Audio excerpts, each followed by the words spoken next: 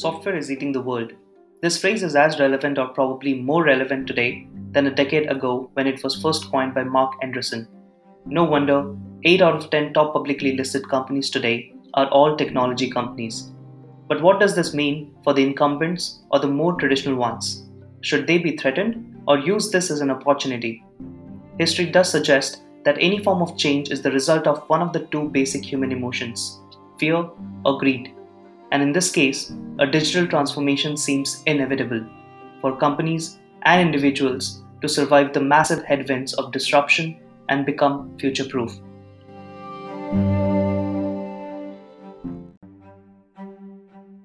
Welcome to Tech Me to the Future, our podcast about technology, innovation, and their impact on society and human behavior. Please welcome your host, Mayang Sanchetti. Today I'm speaking with Jaspreet Bindra. Jaspreet is a leading expert in digital transformation, blockchain, future of work, and AI, and was also awarded the inaugural Digitalist of the Year by SAP and Mint in 2017. Until 2018, he was the Chief Digital Officer of $20 billion Indian conglomerate Mahindra Group of Companies. He is also an author of multiple books, including The Tech Whisperer, where he talks about digital transformation and the technologies that enable it. He is the founder of Digital Matters, an advisory firm in the areas of digital transformation, blockchain, and the future of work.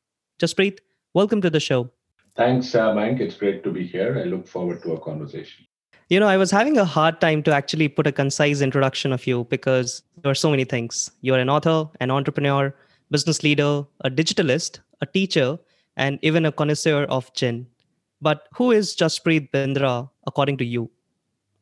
I think of the lot, I prefer the gin part. But look, all I would say is that I have many interests in life, largely around technology and how it shapes business, and more importantly, society, and how it has now primarily, frankly, become the biggest,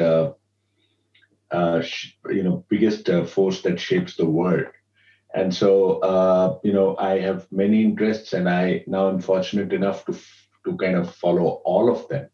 And so I'm everything that you say, plus a few other things probably, though I said I would prefer the gin part of the lot. Makes sense. I think that's the most fascinating one as well, at least a bizarre one.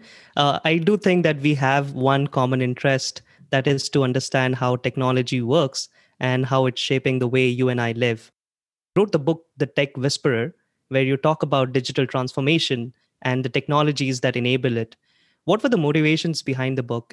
Okay, thanks. One of the things I should have mentioned in your last question actually was that what fascinates me about technology, and this is relevant to your current question too, is not as much the technology itself, but the philosophy behind it. So if it's blockchain, far more interesting is the philosophy behind blockchain. And as you know, pretty much like mathematics, technology also at its highest level also touches philosophy.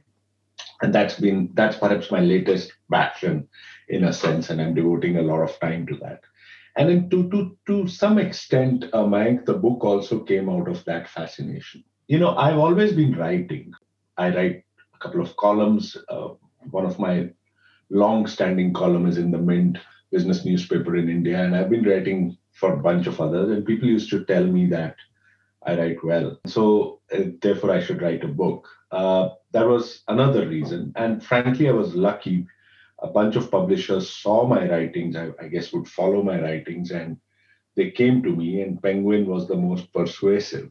And so that was another reason. The biggest, however, was trying to explain technology to people who were almost afraid of it. It's like mathematics again.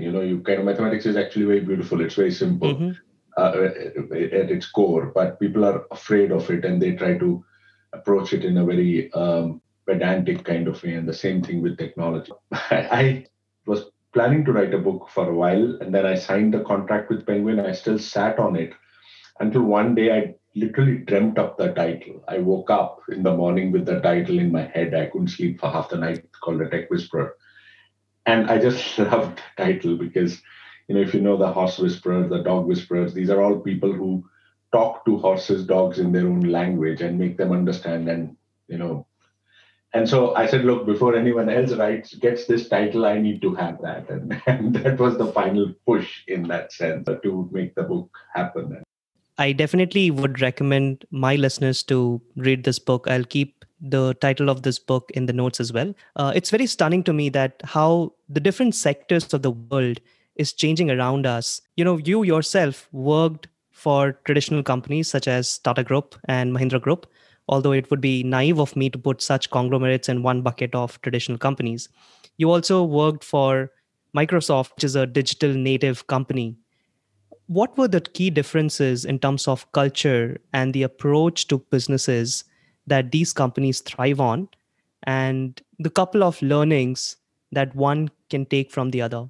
All of these three companies that you mentioned, the Tata Group, Mahindra Group, Microsoft, are actually great companies or great groups. And as we know, they are very successful. They dominate a large part of the industries that they are in, and they have been, they have been examples for a bunch of other companies. But yes, they're different. And look, to be very honest, I think each company is different. It has nothing to do with an Indian company or a multinational or a Australian company or a Singapore company. Each company actually is different. Pretty much like a country, each company has its own culture, because which is born out of history and born out of its leadership, and then obviously born out of the people that inhabit it. And so, like each country is unique, each company is unique. Having said that, yes, when if you look at it through a transformation or a technology lens, there is clearly a difference between digital natives or technology based companies as well as or non-technology companies. And until now, it didn't really matter. It was okay. I mean, if you were a car company, it was fine if you were a car company, or if you were a tea coffee company, it was fine if you were, or a hotel company, it was fine if you were a hotel company. What is happening now in the world, though, is that for any company to be successful going forward, at the core, they will all need to become technology companies. And so that gap has to narrow down. Pretty much like we would be confused if we were to call Amazon a retail company or a technology company. Most people would realize that it's a technology company doing retail rather than retail company doing technology. Grab or Uber are technology companies doing transportation rather than the reverse. Airbnb is a technology company doing hospitality, not a hospitality company doing technology. Absolutely. And so they need to all become this tech at core. And that's where the greatest division lies, in a sense. Technology companies might just tend to work, smell, sit, behave in a much very different way. The culture is far more experimentative, far more, it tolerates failure much better. It's far more agile. It's obviously much more informal. It just two different worlds in a sense. And part of my job, especially in the Mahindra Group, was to try and bring this culture in by acting that, by getting in people like that, by trying to make the current people like that. So I think the biggest issue is this big culture difference. It's the biggest learning. The technology companies also need to learn a lot from the more traditional companies, especially the longevity. I mean, if you look at the Tata Group, the Mahindra Group, they've been there 50 years, 100 years. Very few technology companies can, perhaps with the exception of IBM, can claim that. And I think just the longevity, which is based on a set of very strong values, is, I think, what the technology companies need to learn from the traditional companies. And it's the values which builds the foundation. And I think not many technology companies have yet learned that. I would like to dig a little deeper on what the traditional companies can learn from these tech giants.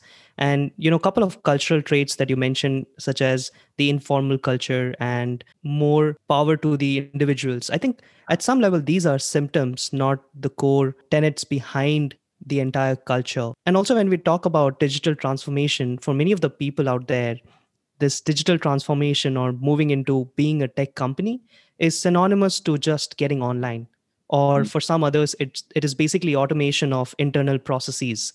So what is your take on digital transformation And how should businesses and specifically traditional companies and organizations should look at it? At the outset, digital transformation, became a buzzword. It still is. And everyone is transforming digitally, but everyone is doing it in a different way. And there are very few people who understand really what the crux of it is. And so the first thing, a lot of people tend to confuse it with digitization, as you said. But digitization and digital transformation are different things. Both are super important, but they're different things. Digitization is inside out. Take a process, use digital tools to make it faster, cheaper, more efficient. And so it's inside out, it's linear, it's more predictable. It's a lot about efficiency. It's much more left brain. Digital transformation comes from the other side. It is something has changed in the customer, and therefore you need to change your business to meet the new customer or the new customer needs and to transform your business. And so it's outside in. It's about customer value proposition. It's far more right brain. It's more creative. It is less predictable. It's leaps of faith in many ways. I mean, if you work with Grab, if you were to take a radio taxi operator and digitize it using digital tools, you just make it run faster, cheaper, better. But if you do make it like a Grab or an Ola or an Uber, change the business model, you're digitally transforming that operator. So they're different. And both are important. And both sometimes need to be done simultaneously in companies. Number two is digital transformation is not about a website. A lot of people, you're right, 10 years back used to think it's about creating great websites. 5 years back, they used to think it was about creating apps. Now they think it's about bots. Sometime later, it'll be about, conversational AI, Alexa, etc. But it's not that. And, everyone defines it differently. I have a particular model, which I call the Holy Trinity of digital transformation, which you might have read in the book, the Hindu Holy Trinity, Brahma, Vishnu, Shiva. Brahma being business models, Vishnu being customer experience, and Shiva being the most powerful god of all, the destroyer, people and culture. It's really these three things which make a tech company different. The business models are very different, very tech-enabled, extremely tech-enabled. Mm-hmm. Customer experience, there is no difference between online and offline. It's all one seamless customer journey, which the legacy companies don't get. And then finally, obviously, is the culture, and I can speak for many hours on that. Sure.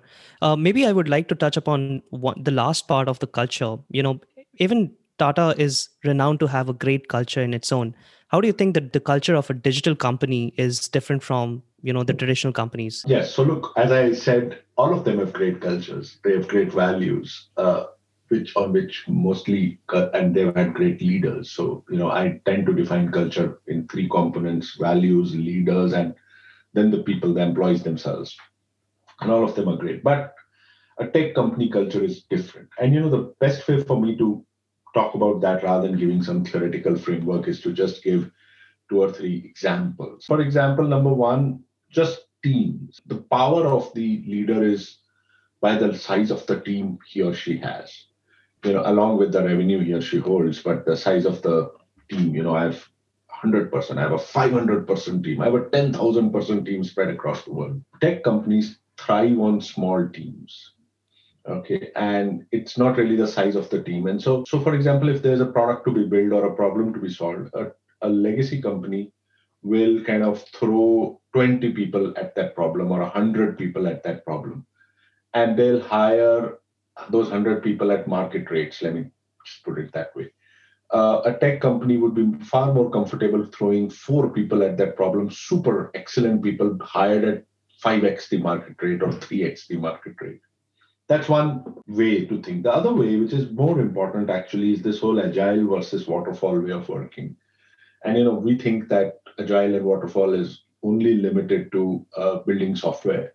Okay, that's not true. I think agile and waterfall is, and as you know, the whole agile methodology has gone into organizations and organization structures. And this concept of doing multiple things together, creating products which are not perfect, but which are minimum viable products,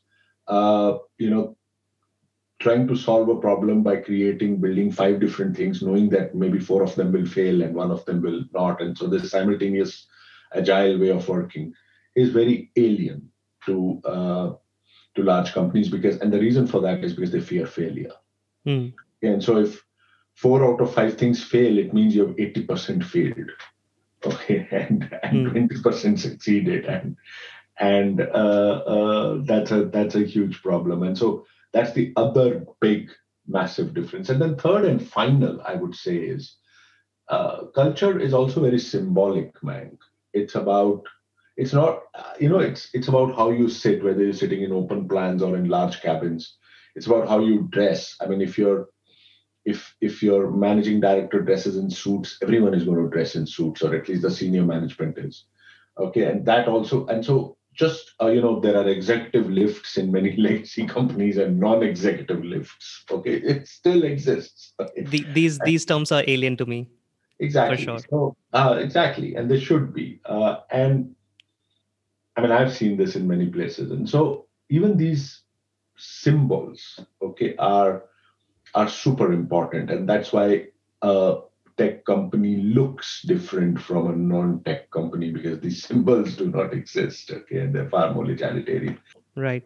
No, I really believe that, when it comes to culture, it's really top down, and the leadership has to create that vision, not just create that vision, but also drive that vision by being an example.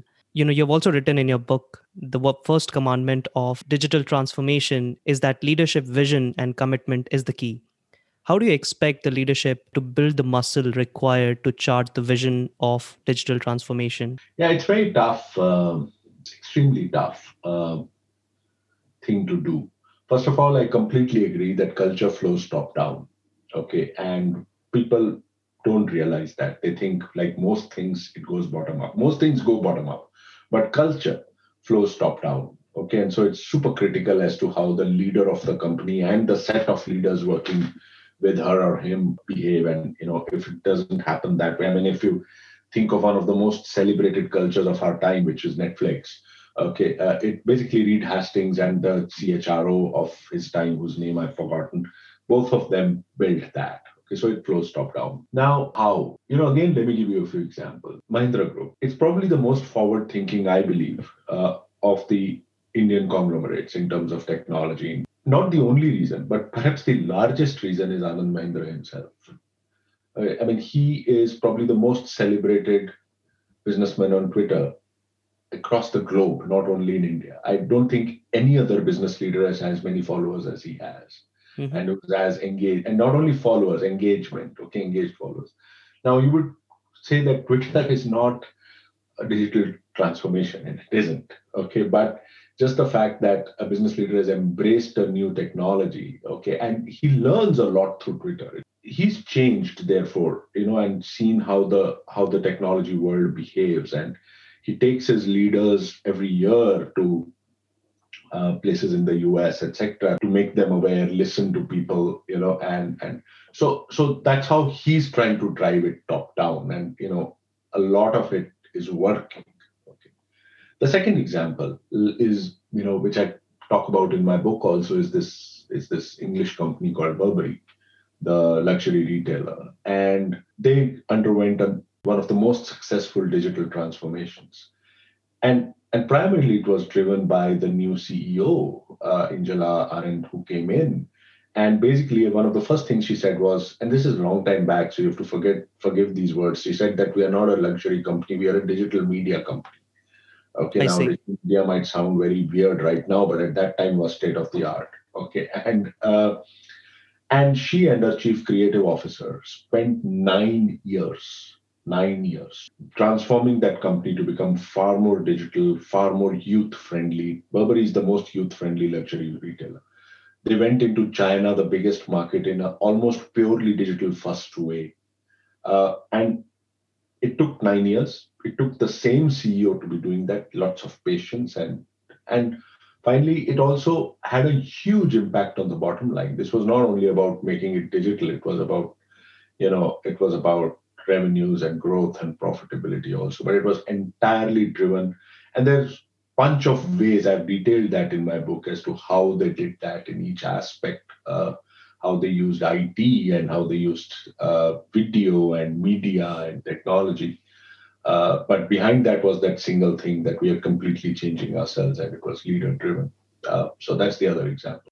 While you were talking about giving these examples, one of the things that struck me is that it's not a 1 year or a quarterly project that a company needs to pick up and deliver. Especially in this world of instant gratification, it becomes very difficult for someone to imagine with that patience and consistency, execute in a vision that the person believes that would work in long term. Do you think there are ways to assess whether a company's digital strategy is working or not? Are there any key milestones or matrices to keep an eye on and maybe learn as a feedback loop? Okay, no, that's a good question, Mayank. And you referred to the first of my digital commandments. Let me straight away fast forward to the 10th. Okay, which says that genius is eternal patience. Basically, what I meant was that without patience, you can't make it happen. I mean, I gave the 9 year example in Burberry, and that's the amount of time it takes, that kind of time, minimum 5 years. A lot of people ask me this. The problem with digital transformation is that how do we even know whether we are successful or not? And my simple answer is if you're alive, you're successful. Okay. And so this is not about 10% increase in revenue or 17% increase in EBITDA or whatever, which will happen along the way. Okay. But how do we know that the changes are sustainable? Not in the short term, in the long term as well. So that's where the other bit. So the second bit is, so two things, let me just say here. One is that, when you're kind of trying to transform your company, you don't use traditional metrics. Okay. I mean, growth and transformation are different things. Okay. And so transformation might mean that you would end up to be a totally different company than where you started. Okay. And so what I tell people is that whenever you're looking at transformation, don't have these 3-year plans, 5-year plans with these metrics and saying that whether you're tracking or not. Have a 6-month plan and a 10-year plan. Two of them. The 10-year plan is actually your vision. What do you want to become? Okay, you need to know what you want to become, like Burberry did or others do. Okay, but don't do a 10-year plan towards that. Okay, so just do a 6 months. That means the first step of that is this, and I'll do it in 6 months. And that 6 month is the milestone. Okay, which if it's successful, you plan the next 6 and then the next 6. And because the world is changing so fast, it's so chaotic, COVID happens, technology is changing like crazy, you'll be extremely foolish if you make 5-year plans of business transformation and try and do metrics to track that. The second part is the agile MVP approach. Okay, and so the way to make change happen is to not make it wholesale right up front. Okay, you've got to kind of capture it through a smaller prototype MVP kind of approach. And if that is successful, 1 out of the 5 that you do are successful, then you scale that up to the next level and then to the next level. Frankly, unfortunately, your digital transformation is never done, Mike. Okay, it's a cycle. It's not linear. It's circular, much like the Eastern concept of time. And by the time Burberry finished its 9 year of changing its company, now they are on the second cycle. Okay, because the world changed again, and the world will change again. Okay, and so it just keeps on happening. It never ends. You cannot have a start point and an end point to something like this, unfortunately. Yeah, I think you rightly mentioned that it's still a very chaotic time, and there's probably a lot of learnings that's happening on the fly. Organizations and individuals are still figuring out ways to become more resilient, not just from this pandemic, but from the future ones as well. While we are trying to get the entire world vaccinated gradually and eventually, if we consider this COVID as a vaccine in itself, to make an organization or an individual future proof, what advice do you have for them to become more resilient and become more future proof? So that's my second book. It's not a book. It's a short read. I mean, it got published as an ebook called The Immune Organization. And basically exactly what you said. The premise behind that was that, look, while we are figuring out the vaccine for COVID and how it gets done, think of COVID as a vaccine itself. Okay, and build the antibodies, which is what a vaccine does, to kind of have these antibodies ready when the next disruption strikes. Okay, and therefore, what are these antibodies? And I've kind of listed about 9 of them, okay, in my second little book. Okay, but again, we probably don't have the time to go through the 9, but let me just talk about 3 things within that. So first of all is decentralization. By the way, a lot of people talk about COVID as the black swan event. I don't think so. Black swans are unpredictable and disruptive. This one was entirely predictable. The black swan, however, has been the lockdowns associated with it. Those weren't predictable. And the disruption has been caused by the lockdowns, not by the disease. Hmm. Okay. And a lockdown can be caused by anything. It's not only COVID. Could be caused by war, could be caused by something else, an earthquake. And so the lockdown is the real event, okay, which you need to kind of which has changed everything. And so what has it done? Three things. Decentralization. Companies which could decentralize survived. So what is work from home? It's decentralized work. Okay. Retail, many retailers decentralized. They became e-commerce-ish. Besides the thing, pick from store, click and collect, stuff like that is decentralized retail. Decentralized hospitality, small Airbnbs would be, people would be far more comfortable than large hotels. Education decentralized, as we all know. Okay, healthcare decentralized, and so and decentralized systems, as we know in software, are far more resilient than centralized systems. And that's the first big lesson. And decentralization, and all of these decentralization examples I gave are technology enabled. The second bit is that digital companies which were 100% digital, like say Netflix or Zoom or the OTT companies, boomed. They were anti-fragile. Companies which are purely physical died. Now, every company can't become 100% digital, okay, but become as digital as possible. And that's a business model thing. Make your business model as digital as possible. And everywhere there's scope, okay, to go a certain way. And then finally, third is the mindset change. I think COVID has been a massive mindset changer. People who never ever would allow a employee to go home until 6 p.m. Forget working from home. Okay. I have suddenly realized that actually it works.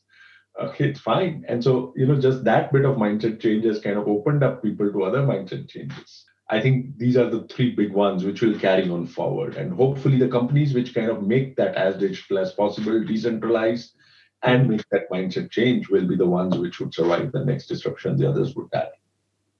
Interesting. Let's talk a little bit about the types of companies that you think would survive in the future. And you talked about decentralization, but we have seen more centralization of power in the hands of these big tech giants. How do you think that the small entrepreneurs, small businessmen can survive being in a decentralized manner once this pandemic is past us? Yeah, that's the paradox here. That's a paradox which I've not been able to wrap my head around, frankly. Okay. I completely agree that it's been terrible. The worst thing which has happened out of this pandemic is this further inequality.